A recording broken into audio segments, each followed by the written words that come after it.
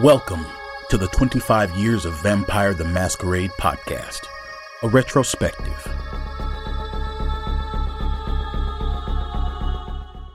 We're here to review V5 Love Bites. Now, DJ, for everybody, what's Love Bites? So Love Bites is a free scenario that was dropped during October when they had the Month of Fright of sorts, and it was one of the scenarios that came up on our view, and it was interesting because of how it was presented. And what makes it even better is after having tasted a couple scenarios most recently, especially the werewolf one, we're going to see what this one stacks up to.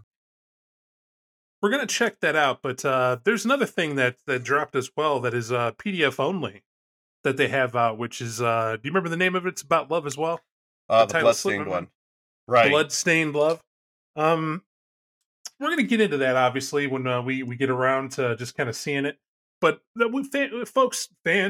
fans, because I'm like, what, super? Anyway, for those that listen, our fans, it's the only thing we can call it. We do plan on getting to that book as well. This just happens to not be that book yet. We're reviewing this scenario to kind of enlighten some things about V5, because we never truly hate V5 here. I don't know, that was sort of a weird turn. Just as we happen to like V5, it's not terrible to us. But we want to see where the story went, what they included in it. We checked that out for you. But the other one, Bloodstained Love, that deals with vampires, love, and new rules and ways to look at it and backgrounds. I've seen a little review for it. We're not going to do a pod on a review, but we saw it. Looks interesting enough to do a pod later. We just haven't gone through it in the docket. That said, let's get to this story about Love Bites. And DJ, what do we got here? Like, Love Bites is what I understand it, it's 44 pages of delicious. Here's how we're going to do a hierarchy game with the prince. It seems to be a traditional, the prince has a job for you, you're going to do it, and then semantics ensue. But what does that entail? So what it entails is, it is a prince who's kind of losing control of the city because the anarchs are starting to encroach their way in. And what is currently happening is that she is trying to figure out how to go ahead and hold on to the city itself. But unfortunately, the anarchs, in attempting to make peace, are like, suck it. We're anarchs, and either you cede that territory or we're going to give it to you. Lo and behold, during this prosperous time, the Nosferatu, who they have painted as being uncanny in this case, have decided the prince owes us a great boon. And so we're going to cash on that boon itself. And they're asking for a specific amount of territory to give to the anarchs. The prince, having to figure out whether or not this is a great idea, concedes and gives up that territory to these anarchs that will be cemented on New Year's. At the stroke of midnight, that is when the anarchs will have new territory, and that'll cement a peace between the Camarilla and the existing anarchs. However, what makes it interesting is the prince knows that she's being slighted, and rather than show up herself because she should make a toast during this, instead sends her grandchild. But, of course, it's never going to be him alone, and I guess it's us to go along with the grandchild. Make sure he makes it to this party, delivers a speech, and makes it back home safely. Okay. So what we have here is a messy entanglement, right? As they put it in the book. Kind of like that wording. Because if they leave it open, because a lot more can happen in this scenario. It's my opinion as a veteran storyteller. If players can look more deeply into something or make a mountain out of a molehill, they're going to. And that's why this scenario, and any scenario like this, when you go to run this game or run this Love Bites, you're going to get way into it more than as presented. We'll start with the fact that they give you a little background. These aren't just some Nosferatu. Not at all, right? So they reference Cult of the Blood Gods. They tell you to need that book so you can look into it. Maybe not need, but it's good to reference and deep dive when you can. And in here, they cite the page, did it. I treated this book like I was brand new and to the world, and I don't know what they're talking about, and happened to have a library. And it was easy to do. Took me inside of an hour and a half to go through this entire book with their instruction, understanding everything, digesting it proper. Thumbs up. So I'm going to say it's a great storybook guide for that, technically speaking. However, running through it, what are you going to run into? Well, back to the Cleopatras. Nosferatu and V5 have taken a turn to be rather diverse, which is a feather in the cap. And why I say that, we know what a Cleopatra was back in the day. We need to open that door, save to say that this is not the Cleopatra from back in the day. The one who would I used to be beautiful and now I'm vindictive because I'm not beautiful anymore. I'm a Nosferatu. So what I do is go around and terrorize beautiful people. And I like to, embrace them because I think it's funny to see what happened to them. And to me, they matured the clan a bit because that never made sense to me either. So you're a Nosferatu who's a bully about beautiful people. Okay, we can do better. That's what I think V5 did. We're going to go better here. It's not to say Mhm. that anybody who's ever played a Cleopatra old school sucks. It's to say that even you could say, if somebody asked you, why do you still do that? You're immortal and you're really a monster. You're a monster. It's not that you're not beautiful. It's that you are something else entirely, like you evolved. What does that become now? And a lot of people just ignore it. And they say, it doesn't matter, I'm a Cleopatra. I'm going to stick to maiming beautiful people, which is fine for the game you're playing. But when you get to V5, the Cleopatras are actually a cult that's dedicated to a whole other ideal. It started in Augustus Caesar's Rome at its height, and it's about the decadence that Romans had. And we all know about that in history. You know, we're talking about the senators, right? That's what it seemed to target, the rich and Mhm. senators class, and or the patrician class, I believe that's what that was. And what about them is that all the gold they could attribute and slaves and whatnot, the Nosferatu grooved to it. They got into it deep back then, but not because it was just Romans. It just happens to be during that era, Cleopatra was around. And because of Cleopatra, the clan began to believe an old ancient tale about Abisimilard having a child before he got cursed. Now, for those who don't remember Abisimilard was the very best hunter that ever existed, that walked the land. Prideful, egotistical, super awesome, badass guy, hunter, ancient world hunter. Couldn't beat him. Also, happened to be good looking. That's where his pride is. I'm not saying he was the best looking, because who knew, right? They don't really get into that. Just that he was the best hunter. But we know this much. Yima was beautiful. That was her name, by the way, the Chilled. And that's as they pointed out in the book. And so this Chilled is made long before Cain curses everybody.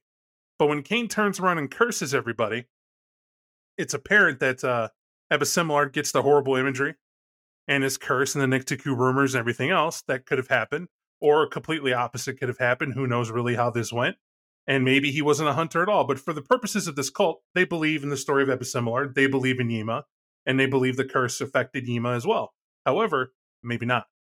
So what does that mean? It means they believe that Yima could have been beautiful and still existed and is out there, and that Cleopatra might be one of hers or something of that nature. They let you play around with it. It's either you believe Cleopatra was embraced by Yima and she existed back then and that's where this cult came from, or that they idolized Cleopatra because she was more powerful than any single man ever lived at that point as a pharaoh. And because of that, a living god, it's easy to see that they could say, oh yeah, we'll be like her. And it's totally legit. Here's the thing to remember, though. When you look at this scenario, what I really like that they add here is that the Cleopatras believe in an important thing. They're not just doing it to do it. There is a force that sends the Cleopatrans the imagery of a beautiful, naked woman coddling in her hands, nurturing these horrible, twisted monstrosities that are obviously Nosferatu. Like she's forgiving them or bringing them to her chest, almost like a martyr-esque, I love you, do as I say sort of thing. And what this, through dreams, what it's telling these Nosferatu to do is to take over. Is to take over politically, take over territory-wise, simply take over. Unite the clan and take what's yours. And that's what they're doing. That's at the heart of this book.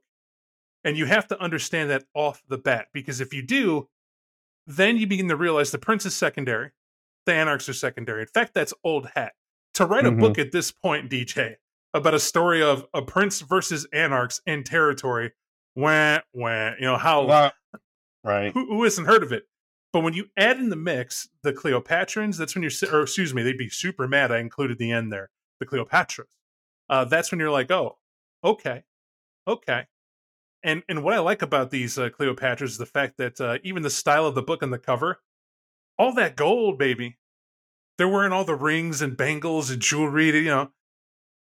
I don't know. To me, I don't know what you think about that, but I never even thought about the opposites of how that would look, how that would slap you in the face if you had to see it. A Nosferatu draped in finery. You always heard this adage, right? That's like what is it? Put a gold on a turd, right? That's right.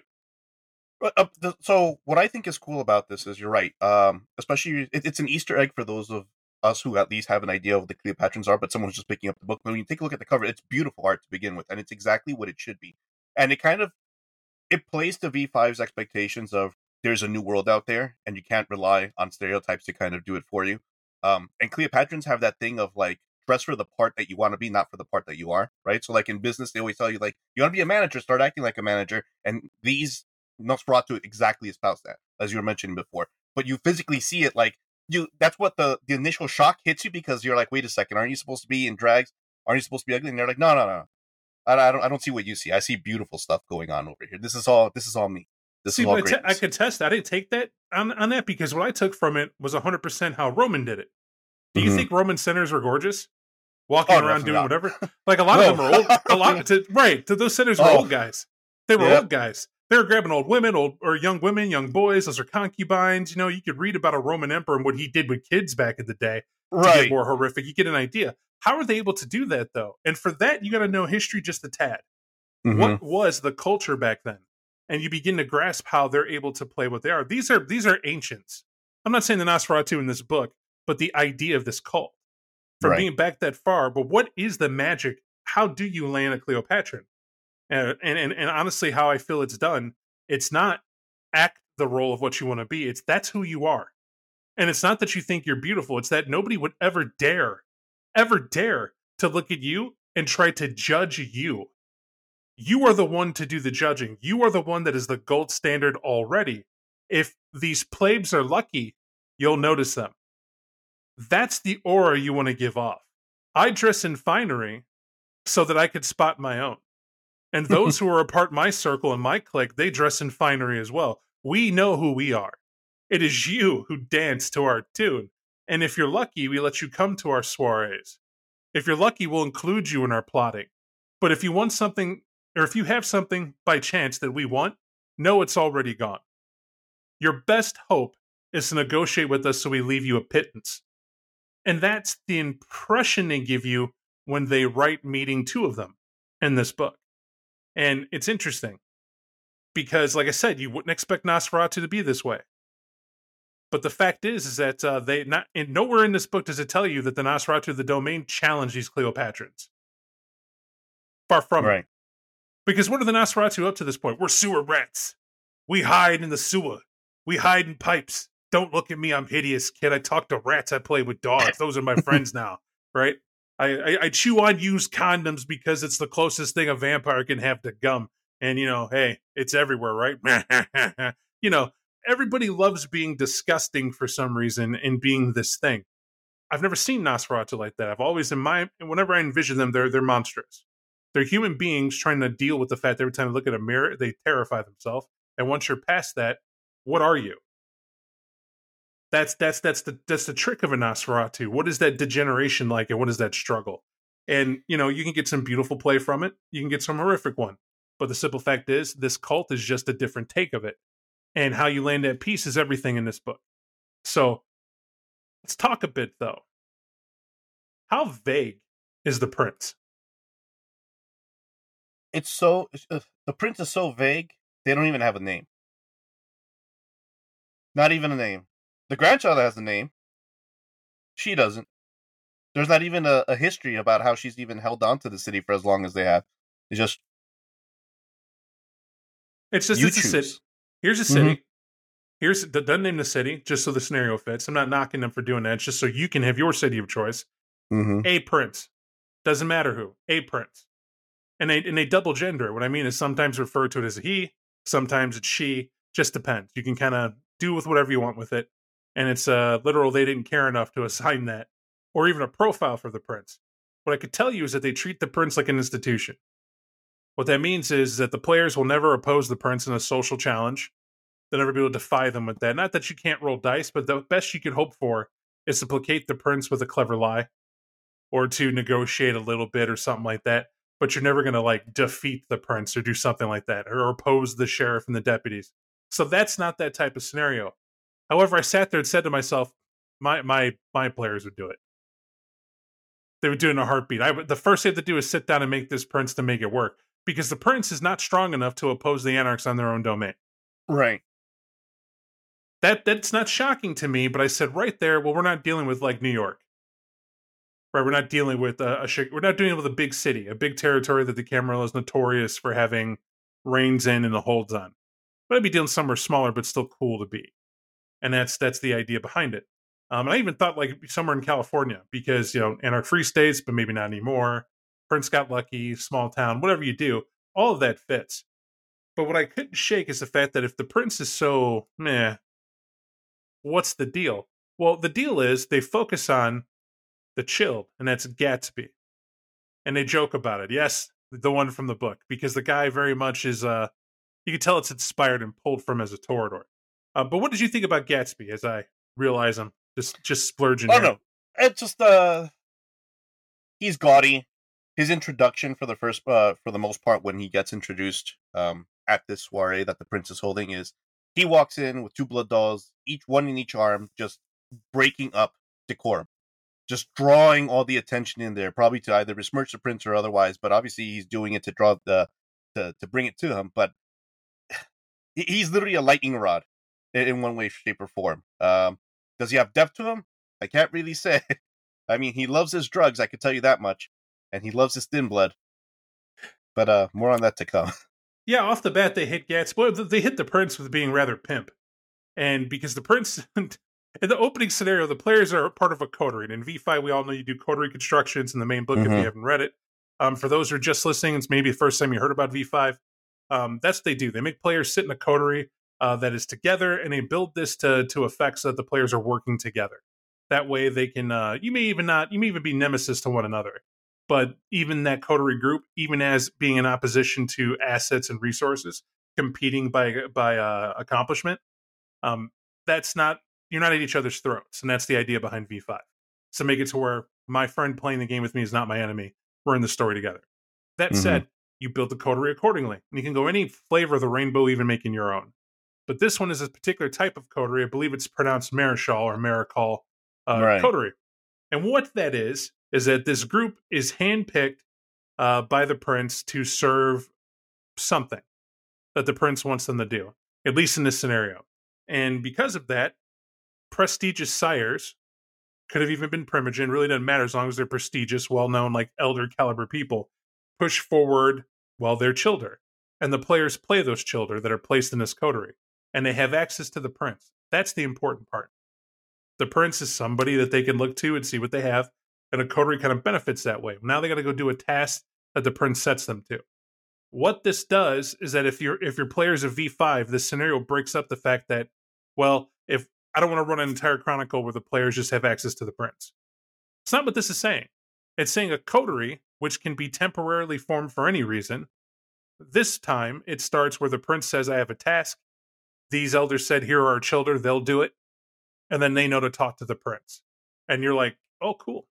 Light bulb in the head, that works. And I like how they mapped that out for everybody. Because it used to be opponent contention. Well, how do I have such weak stats serving the prince on such a long time? It's because you don't. It's you do something. And by the way, you could form a Marischal coterie because you're going to pick up the prince's car. Don't get it twisted. It doesn't have to be something epic. In this scenario, it's a coterie is formed to escort the grandchild, which is Gatsby, of the prince.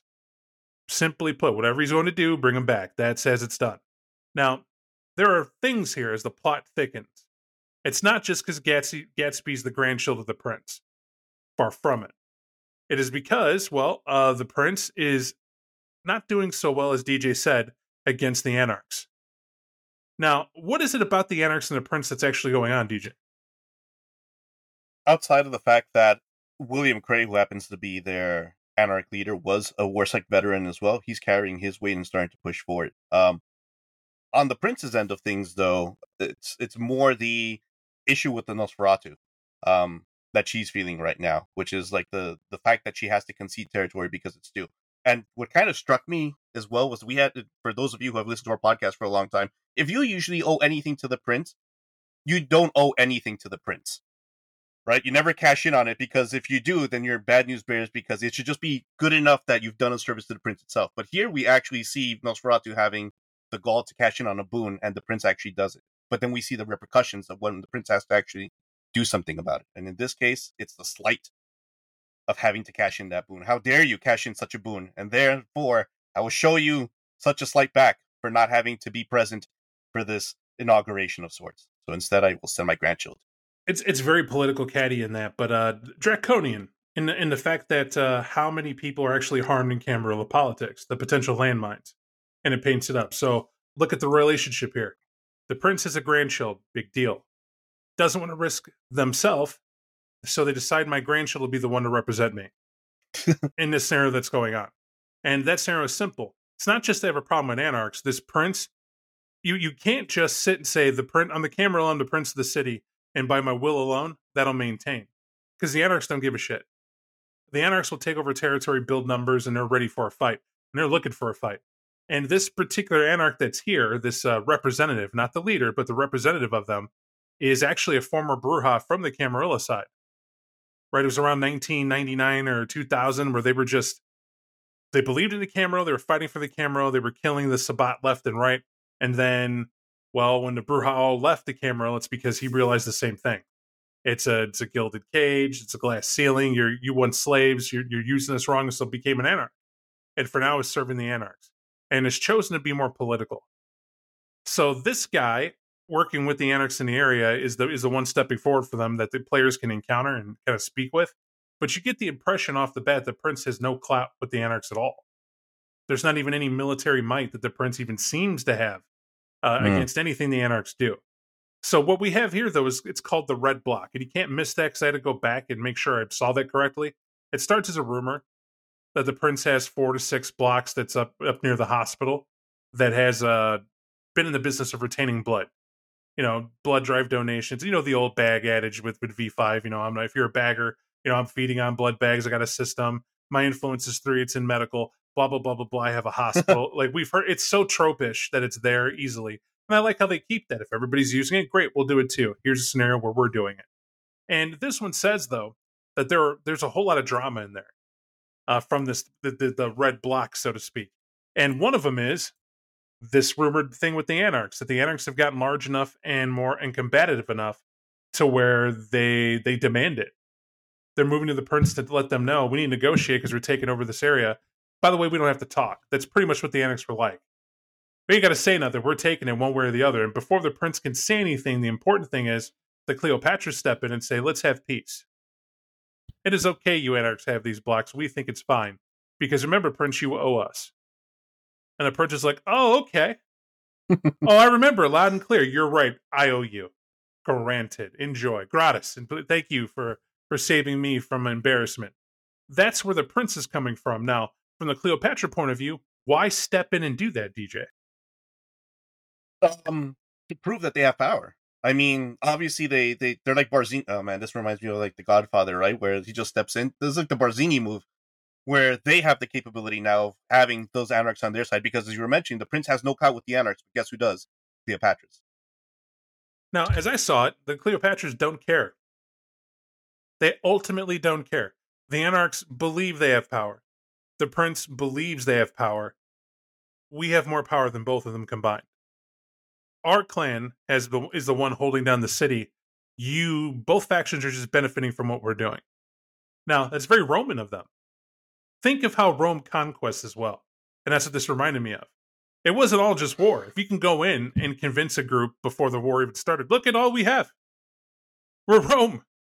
Everywhere I go, I am Babicus Maximus Aurelius. Where I am is Rome.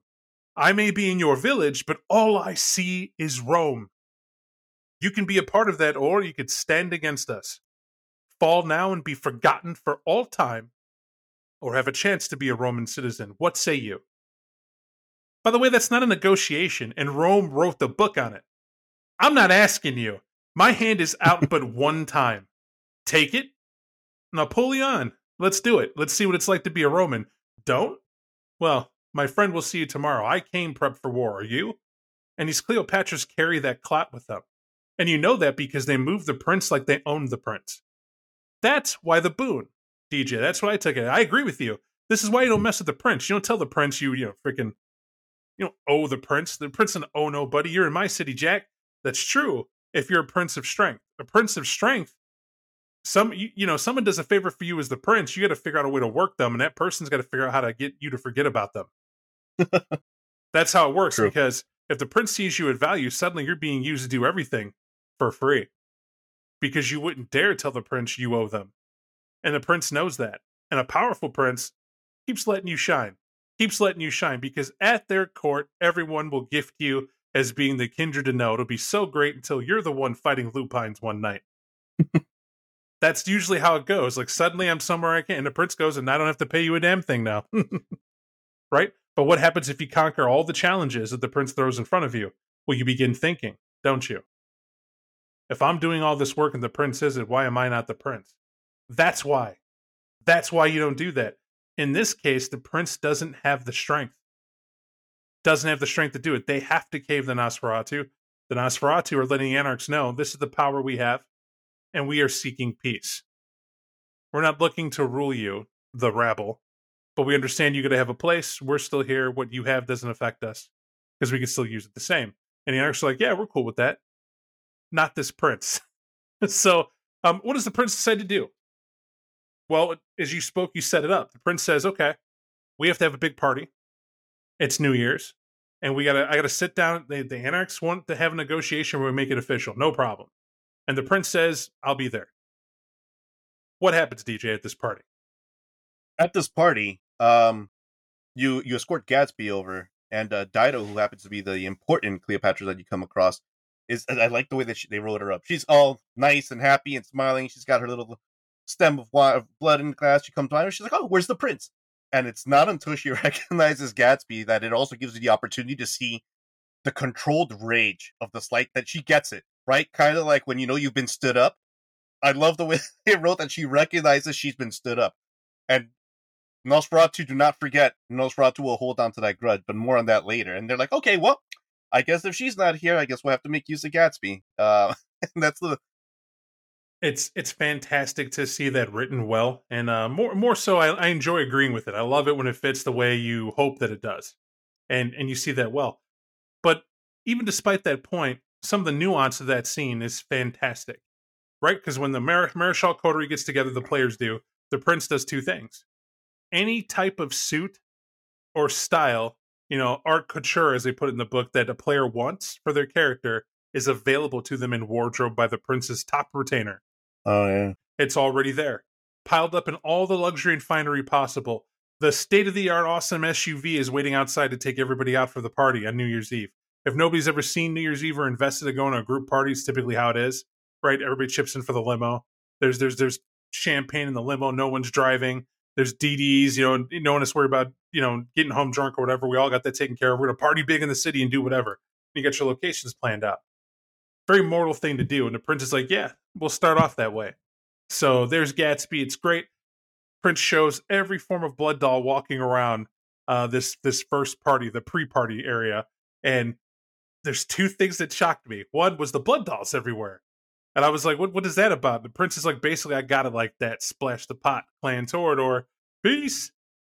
Any type of bite you want there with the finest of the fine walking around, showcasing and ready for you to do that. And remember, they're blood dolls. These are people that want to be fed on. They know what you are. They're there flirting, shaking their tail feather, hoping you decide to have a nip.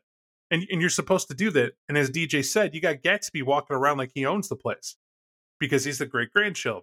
Dude's never known, he never had to worry about a thing in his life, and he's just getting the players out of their shell. Why don't you come on over to have a nip from Greg? He's tasty, He works out. He's on that new diet, too. You could really taste it. There's Sharon. Oh, she is always shy, always worth a nip. Wild when no one's looking. I love it. Come over here. Like, that's where they list Gatsby as being this sort of magnanimous, he knows you better than you know yourself inside of like a minute of meeting you. He just has that personality to pull you out of your shell. And that's what you want at a party. Somebody to really get everybody moving. The other aspect is the prince goes, don't forget armament. And then It reminded me like John Wick movie where they have the sommelier. Mr. Wick. I know you normally go with the Germans and the Walter PPK, whatever the hell, and 9 guns and 3 things and a grenade launcher. I need something heavy. Don't forget the Italian Spacci's Fest 9 shotgun, whatever the hell it is that is there, and they show everything. Dessert, you mean this blade? Like, it's ridiculous of that sommelier, but I really felt you could take that and translate it to what the prince is showing. All of it is what a normal mortal could get off the street, but it's brand new gun, shipment, everything. And then the prince adds, the police are out tonight. You be careful, Gatsby and friends.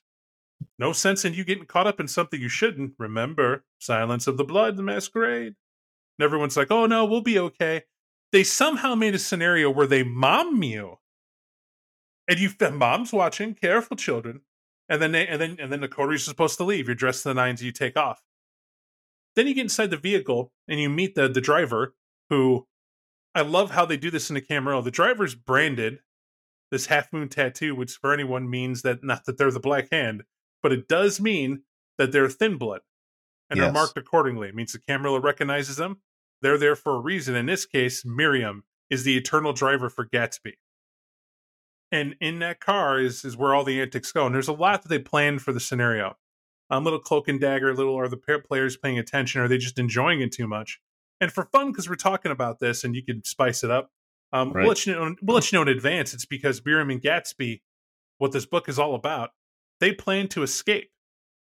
Come midnight, when the ball drops, they plan to abscond to the Anarch side over at the Red Blocks and get away from the Prince. It's the only way they can be together, because as a thin blood, you're lower than dirt. And there's no way Gatsby's grandsire is going to allow him to be in love with Miriam and do whatever it is he wants to do. And they know that. Prince is too much in status and all that other stuff to even deal about it. But how do the players feel? And that's what this scenario is all about. It's showcasing, here's the Camarilla, here's how bad it can get. Cleopatras represent a very terrible, but I'd have to say all too common thing in a city for the Camarilla, a faction within a faction. Then you have the Anarchs that are always the Anarchs. To me, the Anarchs showcase grass is greener. Over here, you guys do whatever the fuck you want. Doesn't matter. Like, you don't, you want to be together? Great. I don't know you. Can you guys pay rent? Work a job at night? Can you figure it out? Cool. You won't cause a headache? Yeah, sure, you could be an Anarch. We're over here, though. But whenever we got to go to war with these Camarilla people who are breathing down our necks, you got to kill them. Right, you got to be ready. And I never really read in a book, what's the Camarilla doing to you? Like, hang on, let's hold on a second. Let's have a little fun with this. Right. Whenever you see these city books built, there's like a sheriff and a deputy, maybe 1 to 3 deputies. That's only 4 people. The Anarchs are always like 20 or 30. Combing the streets, there's more than that. There's armies of them. They come in gangs. They're everywhere. And you sit there and go, now how are they holding off against the Anarchs? All right, look at the sheriff's stats. He's a little beefy. He's got stuff. There's things. He's history, tactics, whatever. All right, the Anarchs, though, are always written to be these throw-down, serious people. Mm-hmm. And so you begin to wonder, why negotiate when you could just take? And why aren't they doing what you know they should do, which is rove over the competition? That's a hard thing to do for anybody to grasp. I throw it to you to say, this book will be no different. In a book where you don't have a sheriff or the deputies to even worry about or be concerned, you might want to add that a little bit if players need that. Maybe don't get into it. Because as a Maréchal Coterie, you're kind of like the deputies. Because you're the bodyguards of Gatsby. You're there as a chaperone, so to speak, to watch where he goes and what he does. But the Anarchs themselves are not particularly violent to do anything because they're coming to a negotiation. That's where this starts. So keep that in mind. And I sort of went into that whole sheriff-deputy resistance versus the Anarchs because you got to keep that in mind this whole scenario. It is not about the combat that can erupt, though. It is prepped in case combat does occur. And there's a time and a place, as it said. But the important thing, other than the brand with Miriam, did you have any other insights with it, DJ? I didn't, and the only reason I mean, offhand, I don't think I did, if only because when I read it, I took, okay, there's that love story that they have. Okay, the insight I do have is as follows, and this has to layer on more with what you were mentioning regarding the Anarchs and the grass is greener on the other side. Notice that, like, for the most part, there is no, like, okay, you have the Anarchs, but the reason why they can't do anything is because they can't do anything. It's that promise of freedom, but what does freedom even mean in the first place? Whereas there's the fear of control that somehow they keep trying to paint the Camarilla with, and this is the fear that, like, Gatsby's bringing over with himself, right? He knows, or to say he knows, I'm not exactly sure if that's his preconception of it, or it just happens to be that he's seen the prince actually do something, but that's the strength of the Camarilla in general. And knowing that he cannot be with Miriam is the thing. He's probably never even decided to negotiate with the prince for one reason or another. But it's almost like, it's like watching that painting in the picture of a tiger that's about to jump, but you're not sure whether he's jumping on you or if he's going to jump on something else. And it's just the implication. I think that's more what I felt in this particular scene when they start introducing Miriam and what they mean to each other and how the story's going to go that way. Yeah, I think the fear keeps those two in line, and it should. I think when you're that close to an elder, and the prince is definitely at least Ran is that, if not. And it's okay, yeah, that's kind of scary. You have history, you were raised, lap of luxury, look at what they control and what they have. So this is someone that you should be concerned with. I get why Gatsby would want to get out. And I get why Miriam would be afraid. She was branded. She got caught by the cam and branded for what she is. That, and if for those who don't know, that brand literally means that the Camarilla for now lets you live. That doesn't mean it won't kill you later. It just means as long as you serve, you're good to go. At some point, they may not longer have a use for you, and that's it for you. Well, what does that do for you as a thin blood? Well, not a whole lot. But the thin blood's there's anarchs and there's thin blood. That's how I see it.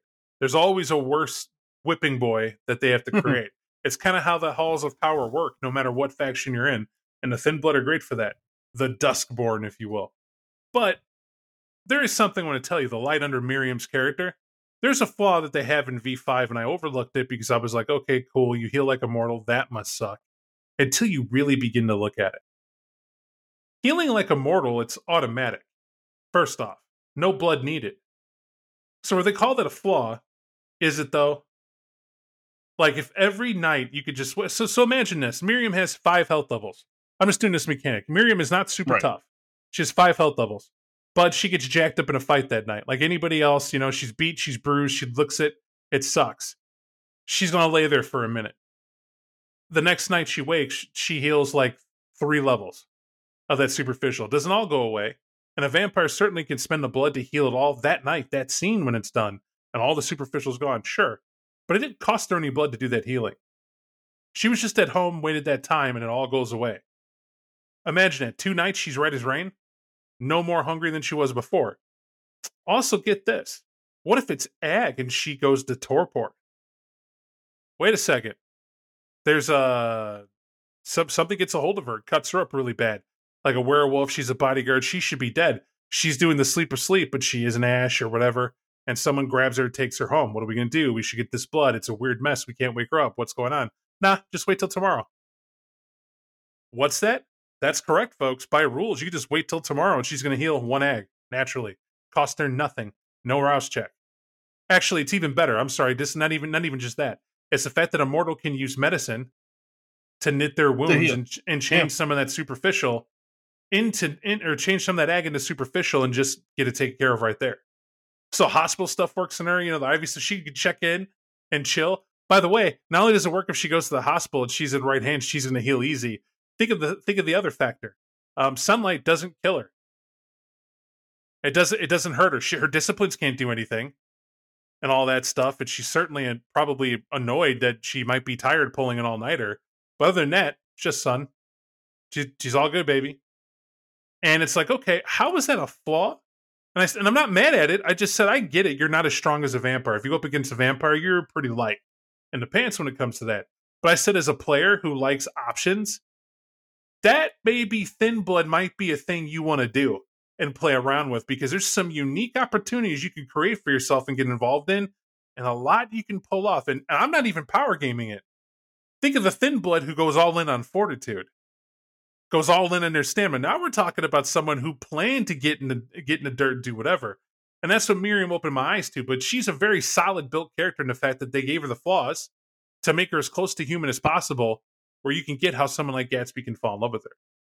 Right. The other thing about it is, especially since you mentioned she was branded by the Camarilla, if we remember correctly, at one point they were like, the Thin Bloods bring the Gehenna, and they were like, well, time to call as many of them as possible.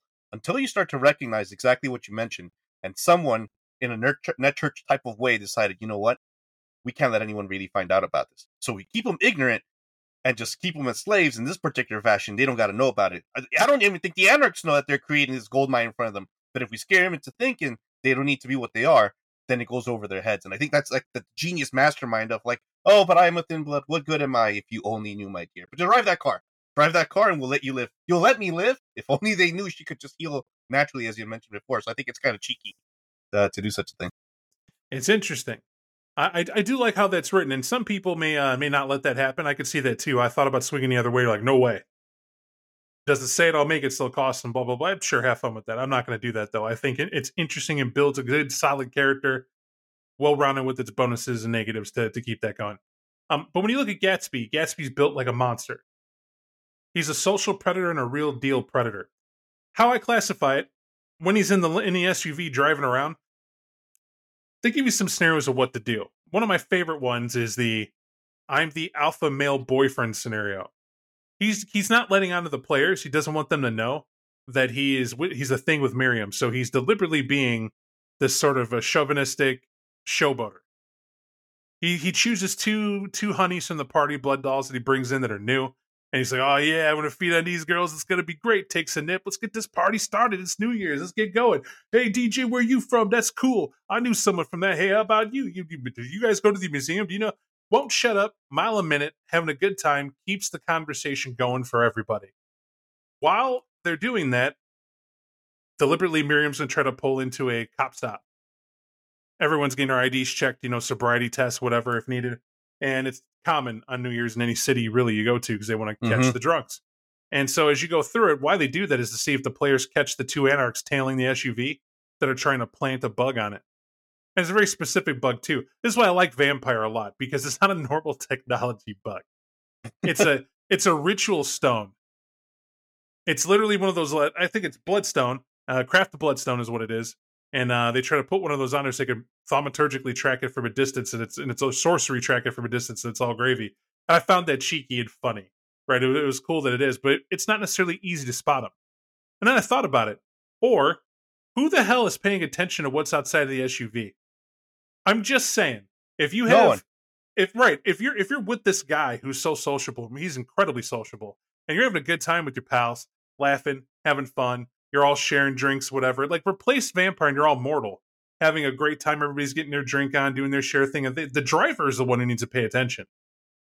Right? So that's the whole point of being in that vehicle. So nobody outside's paying attention of it. But I like how they write in there, of course someone's paying attention. That's every player. Not every player is going to be eating out of this guy's hand. They're going to be suspicious, whatever, and do it. Okay, that's there. So they give you three things. That's not the bad part with Gatsby. That's Gatsby being an a-hole, in my opinion, but a very good one. Mm-hmm. However, the drunken crowd, and this is my favorite one. Anyone who's been in traffic, been in the city in New Year's, has ran into this group. It's where like a group of like 5 or more people spill out of a bar because they're bar hopping, and you happen to be at an intersection they're going across. As they go across, one of the drunk guys there, because he's bold, inhibitions are gone, spots one of the women you're with, or maybe a guy you're with, depending on the situation and what their tastes are, and they're like, hey, roll down your window. I want to give you a New Year's Eve, something or other, blah, blah, blah. And says it to Miriam. And Gatsby's like, son of a. And for a brief second, because he has, folks, what is known as a beast. And I love it because he can't exactly hide that 100%. And they write it to where it's like it's a shift of the eye, that predatory glint. But he manages to keep it under control. And that is where I advise you to throw an ad lib in the scenario. That's what players roll for. All eyes are on him. They should see the predatory glint and see if something's about to happen and make it roll for right then. So they're like, wait a second, why would that make him mad? Mm-hmm. And then give the opportunity for Gatsby to try to explain why that makes him mad. But he doesn't stop there. He gets the look and he rolls in the window and you see him go, hey, buddy, how's it going? He says, hey, come over here. I want to tell you a secret. It's really cool. And since he has all that charisma and charm, the drunk guy's like, yeah, man, what's up? He goes, oh, yeah, come in. When the guy leans in close, Gatsby grabs this guy's head and slams it into the side of the car. Because you were crowing at the guy's late. I'm a honey. Yeah. That's what happens. I was like, what macho bullshit is that? Miriam's a vampire. If she was pissed, hit that dude with the car door, roll down the window and blast him in the face. You're a thin blood. You ain't weak. That's immortal. You could set up. Why didn't she do it? I'll tell you why. Because women are smarter than men. DJ, I see you nodding your head going, what are you talking about? Oh, that's You're true. like naturally doubted. Come on. Because like any girl at that moment is just like, what a drunken asshole. I'm not going to make this a thing. Especially if she has to keep her cool because she's trying to defect and not let the bodyguards know that you're trying to take this dude and get the hell out of here. Right. So you can't cause a scene. What's Gatsby do? I'm going to act a fool. And then later on, you can imagine that lover's quarrel. What was that in the car? Gatsby. He's like, baby, I can't let anybody do what they. Oh, I just love you so much. And then, in other words, she's property. Miriam's this kind of chick written where she's going to realize maybe not this month, Maybe not this year, but some decade, and she's immortal. And believe me, that book better get into that. That time ruins all relationships on a long enough timeline. If you're with someone forever, I'll talk about that in the next book, but just think about that for a second. Forever? Forever, ever? Right? That's what it is. Miriam's going to realize, though, that she's property to Gatsby. Gatsby's a status guy. He's always known lots of money. He's always known that. You know what he hasn't had? Grass is always greener. He hasn't had a stepping out with the lady from the other side of the tracks. And you don't get more other side of the tracks in Bottom Basement than Thin Blood in a Camarilla.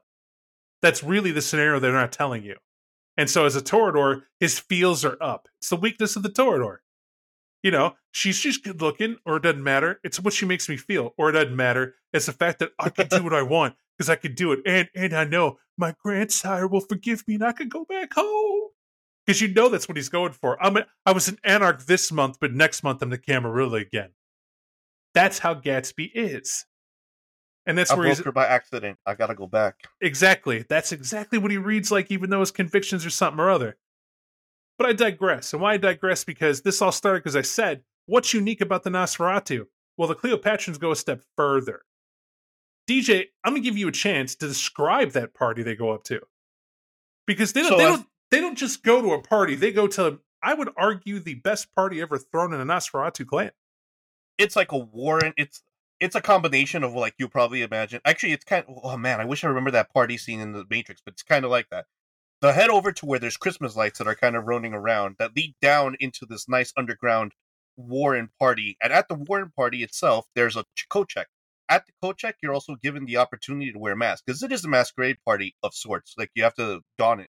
But they give you options as well, asking you what your feeding preference is, because they'll give you a mask that's close to it. Now, where there are many masks, will never be that one thing. Don't ruin that nuance. Oh. Because that sounds normal. You got to get that delivery the way they did it, because I want to honor the authors for it. It's a beautiful thing they do. You got the Warrens down pat, right? We know it's an overpass they stop at. They go down some creepy side thing, but it's not creepy. Because even though it's like the streets is normal, they got all the Christmas lights. But the masks, there's an attendant there, a Nosferatu, who somehow is able to look at you for a second and knows your feeding type. Yeah, they don't ask you. True. They just look at you and know. And then they give you the appropriate mask for that feeding type. And that mask is unique. No one else at the party has the type of mask you do. So no matter what vampire shows up, they all get a unique mask tailored to them. And why I said that is because this is the peerage, the largesse of the Cleopatran Romans that we have here. That we have the right people who know the right thing to do the right thing, but no other clan has bothered to make. In other words, DJ, I love it when something's written where a vampire actually fluffs and flaunts the beast that vampires have in such a pampered way as to show you what true decadence is. And I found it to be very decadent. Please continue. So yeah, the one thing that they do mention about the mask as they are being presented, once again, to each predator type, it does 100% mention, as Bob was mentioning, to flaunt that monster inside, that they're all ghastly. In one fashion or another, it's not like a beautiful thing where, like, the Cleopatrans are just trying to emulate that beautiful thing. They're giving you that mockery by mentioning that all these masks have a ghastly thing of some sort. One example, I think, is the Sirens, right? So the Siren mask, I think that's the one that drew my attention. It's described as a black leather fetish mask with various metallic strips, studs and zippers, and with a wig made from electrical wire reflecting their sexual predilections. That is that's great, right? I mean, the reason I think about it is like, okay, cool. You have your nice little evening gown and you got the Gimp mask on. Well, when we think about it as mortals, it's kind of hard to say that we're going to get this Gimp mask on in this hot-ass environment. We're going to do whatever we're going to do. Because they land in description. They land the feel of this club. Like, it's down in the Warrens, and you're thinking to yourself, it's going to be smelly, it's going to be bad, there's a sewer access point, whatever. It's not. It may be cemented walls in places, but it is pulse-pounding music that is just flooding through this club. They have multiple rooms that they don't get into how many, and there's not a map of it on purpose, because you don't need it. With good enough narrative, people have an idea of what this place looks like in their head. And the way this describes is that it's skin-to-skin dancers in every type of room. You could feel a body of heat coming off of everybody because of this. Only the vampires are wearing masks, though. That's what's unique. And looking around the room, you can see people thrash dancing and kind of getting into the mix of the music. And then in a corner, you can see somebody unzip the mask around their mouth and take a bite out of a blood doll. And they're feeding over in sections, right? It's everywhere and all around here. So we're feeding in the open, we're flaunting what we are, but people can't see who the vampire is that's feeding. So they have anonymity, this club environment. That's why the Cleopatras are so shocking. Because when you see Dido, and I think they did it on purpose, DJ, and that's really what I was looking to see if you agree or disagree. I think they had Dido show up the way she looked, if you can kind of get into that a little bit. The way that she currently looks, so I'll read it exactly as it is, because I think there's no way of kind of taking it away from her. Dido, your Cleopatra host for the evening, glides towards you, dressed in glistening gold fabrics that ripple like liquid and elaborate headdresses of dark, tarnished metal, like a gilded statue of a goddess. Gossamer metal chains spill from her arms like waterfalls, connecting to a corset piercing along her back and thighs. Beaded rings cover her fingers and bangles that cover her wrist. Her Nosferatu skin is translucent, making her black lifeless veins appear like cracks in a porcelain doll. And then you can imagine that when she feeds, her veins are bluish with stark, bloody hive. Her eyes are pink when they take you in, an easy smile comes across her face. I think the interesting part about it is definitely how they really describe what it is for her affliction as a Nosferatu, but even more so than that it's not just one thing in terms of being static. Ugly is ugly. I mean subjective, but in terms of how they describe the monster, but they really don't give too much detail into what would happen if, in this case, Dido were to feed out of those black veins in her blood and how they start pulsing outward and how it's a feature to her. I think that the starkness of it, just that description says it all, is so different from everybody else. It's like the host of the party, the people who threw it, knew it was a masquerade ball, but they were going to have the best outfit ever. And that's what this is. And so there's no way you could have came here to outdress the Cleopatras, because nobody expects the Nosferatu to be like that. It's not just her. There's another guy later on that you'll see in the book that the players will see randomly, have a chance to see him, and he's another Cleopatra. His name's Pigeon, and they have a fantastic picture of him too, and he's just as gaudily dressed. It's a great thing. And I wish the entire clan was Cleopatra by looking at this book, because I could dig it. I like my Nos looking like they're dipped a little bit. It really highlights what they are and what they're about in that capacity, at least that cult. Now, due to time, we're going to truncate the rest and leave that to everybody else. But what we're getting into is that it's enough for the build-up to see the differences, and then these scenarios matter for any game. And it's written for you to fit it into your current game. You could, with the prints you have, because you can insert all the polish you want to in that and get detailed with it, include your coterie seamlessly. Even if they listen to this, they're not going to notice what you're doing if you just massage it a little bit to get it there right. They have it so you can run the flip side of it, to where everybody can be anarchs. And you have an anarch trying to do what Gatsby's doing and all that other stuff. He's trying to go the other direction. That's doable. And it's still, it doesn't really hurt anything. I did mention that there's violence in here. There's a point where you can go that way. And it's written in there right around the time the players have to do the investigation. To me, the boring part of the book, because if you're not doing this scenario, it's boring to hear about. Because you can see where this builds up. There's the party, Dido's there, the grandchild, Gatsby has to give a speech, and it's a decent speech, but it's a speech of some a-hole. I accept on behalf of the Academy this for my buddy who didn't care to show up to your stupid event. And here's what we're going to do. And isn't it great on me? Awesome me. Go time. And then he leaps off the top to land down the dance floor and dances with everybody and makes a fool of himself. Not a fool of himself, but draws all the attention of the room to him. And then the streamers drop and everybody's in bliss of New Year's, and then he disappears. And the way they write it is, I wonder where Gatsby could have went. What happened? And I'm like, well, what came first, the chicken or egg? Am I like, duh, we know where he went because I know the scenario? Yes. When you get to this portion, like, hopefully your players don't read this scenario, because if they did, everybody knows where Gatsby went. Now you got to pretend that you don't know, and that kind of ruins that dramatic point. But if they didn't read the scenario and they don't know what's going on, or cleverly, you change the names, figures, and when this takes place, and it's not New Year's, it's somebody's Elysium event or whatever, you could do it that way and kind of surprise them with it. But really, it was sort of a warm, we'll figure it out. But they do give you an opportunity to socialize and have the players kind of freak out a bit. But that's because the prince is an irrational paper tiger. That's what I'm going to tell you. The coterie, the Marischal coterie, knows that they're going to probably get killed if they don't bring the grandchild back. That's one of the things hanging over their head. The prince has never said it. They're assuming it. that's one of the outcomes for it. And they got to do it. So they got to find this guy. And they give you every level of the rainbow of what can happen. Players go with it. Let them go. They're lovers. We'll see what happens. We'll go back empty-handed. Dun, dun, dun. See how that happens. They have it to where you play the aftermath of that and what it could happen and how it could be. You can imagine. Do they get killed? Do they not get killed? Does the prince torment them? Is Gatsby being tortured? Does Miriam get killed? Is she just tortured? You can imagine all that. I'm roughing through it because I'm going to hold to what's going on and give you the last few minutes we got here, DJ. Do you have any closing remarks about this book? I've made mine. I think that I'm sorry, like, I'm so overwhelmed with like how well it was written. I think what makes it cool is definitely the fact that there is that nuance of the Cleopatras in there, and there's so much weight behind what it is that they've done that you easily overlook it for one-dimensionally thinking it's a prince, go retrieve her shield and bring it back.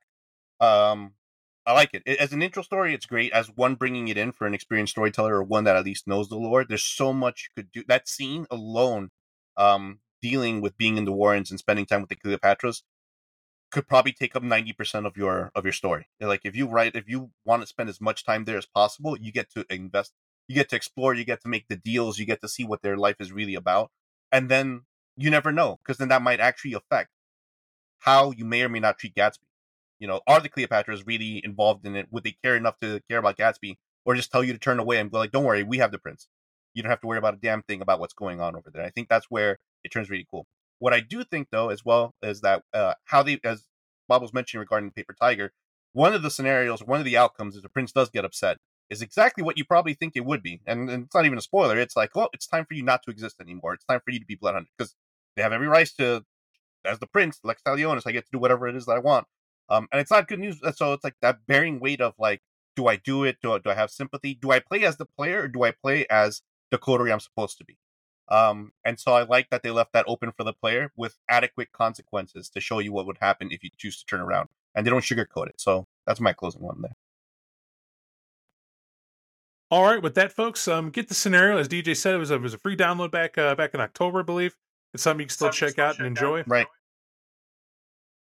and thank you everybody for that. We're starting to get this double in a little bit, but we're gonna work that out. Hopefully, edit that out. But if not, oops, you have a couple seconds of garbage, but that can happen. But thanks everybody. We'll talk to you next time. We'll see you on Werewolf. I believe Karen Places of Power is next. Don't hold me to that. I have a habit of changing things, but look forward to it. Thank you. Thank you for listening to our 25 Years of Vampire the Masquerade podcast.